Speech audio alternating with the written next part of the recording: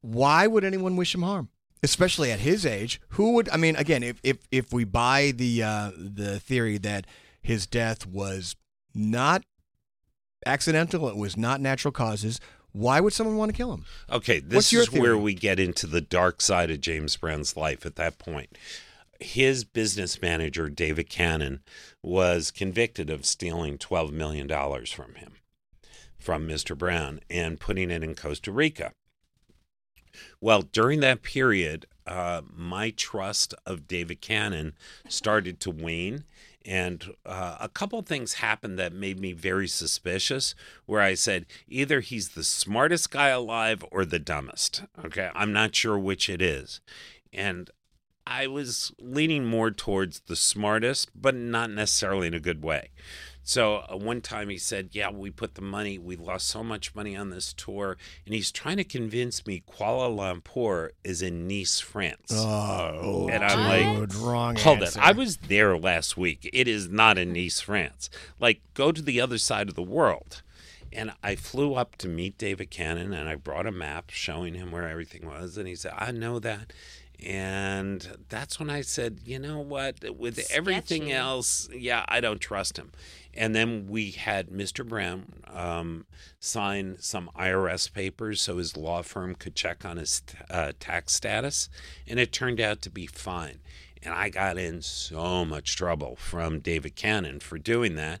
And Cannon had him sign papers removing his law firm from having the authority. So things started happening. Also, Mr. Cannon had a slave museum in the basement of his house. And wait, what? Yeah, hello, a slave museum. And he'd also let Mr. Brown know, you're going to do what I want you to do. Now, here's a really scary true story that I don't think has been told. But Mr. Cannon took Mr. Brown out for a ride down in Barnwell, South Carolina, to kind of put him back in line. And as they're driving, they stopped, and he showed Mr. Brown a tree, and out of the tree was hanging a noose. And he said, we still do that to people down here who don't cooperate.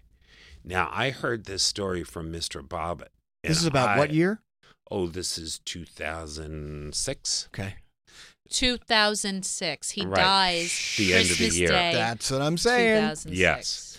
So I heard the story. I asked Mr. Brown, and he said sometimes people do some bad things.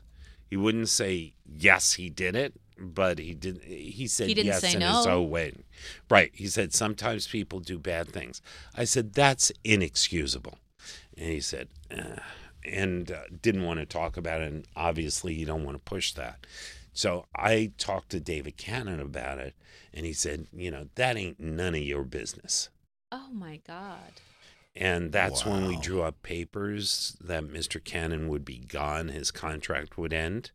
And at the last second, he got Mr. Brown to tear them up and sign new ones. No, wait, no. What was his official role? Was he just his attorney Businessman, overall, or not his businessman? attorney. Okay, His business business manager. manager. He All right. handled all And the the money. fact that James Brown would tear up the papers terminating this man means he actually was afraid of him. He was afraid of him. There was no question about it.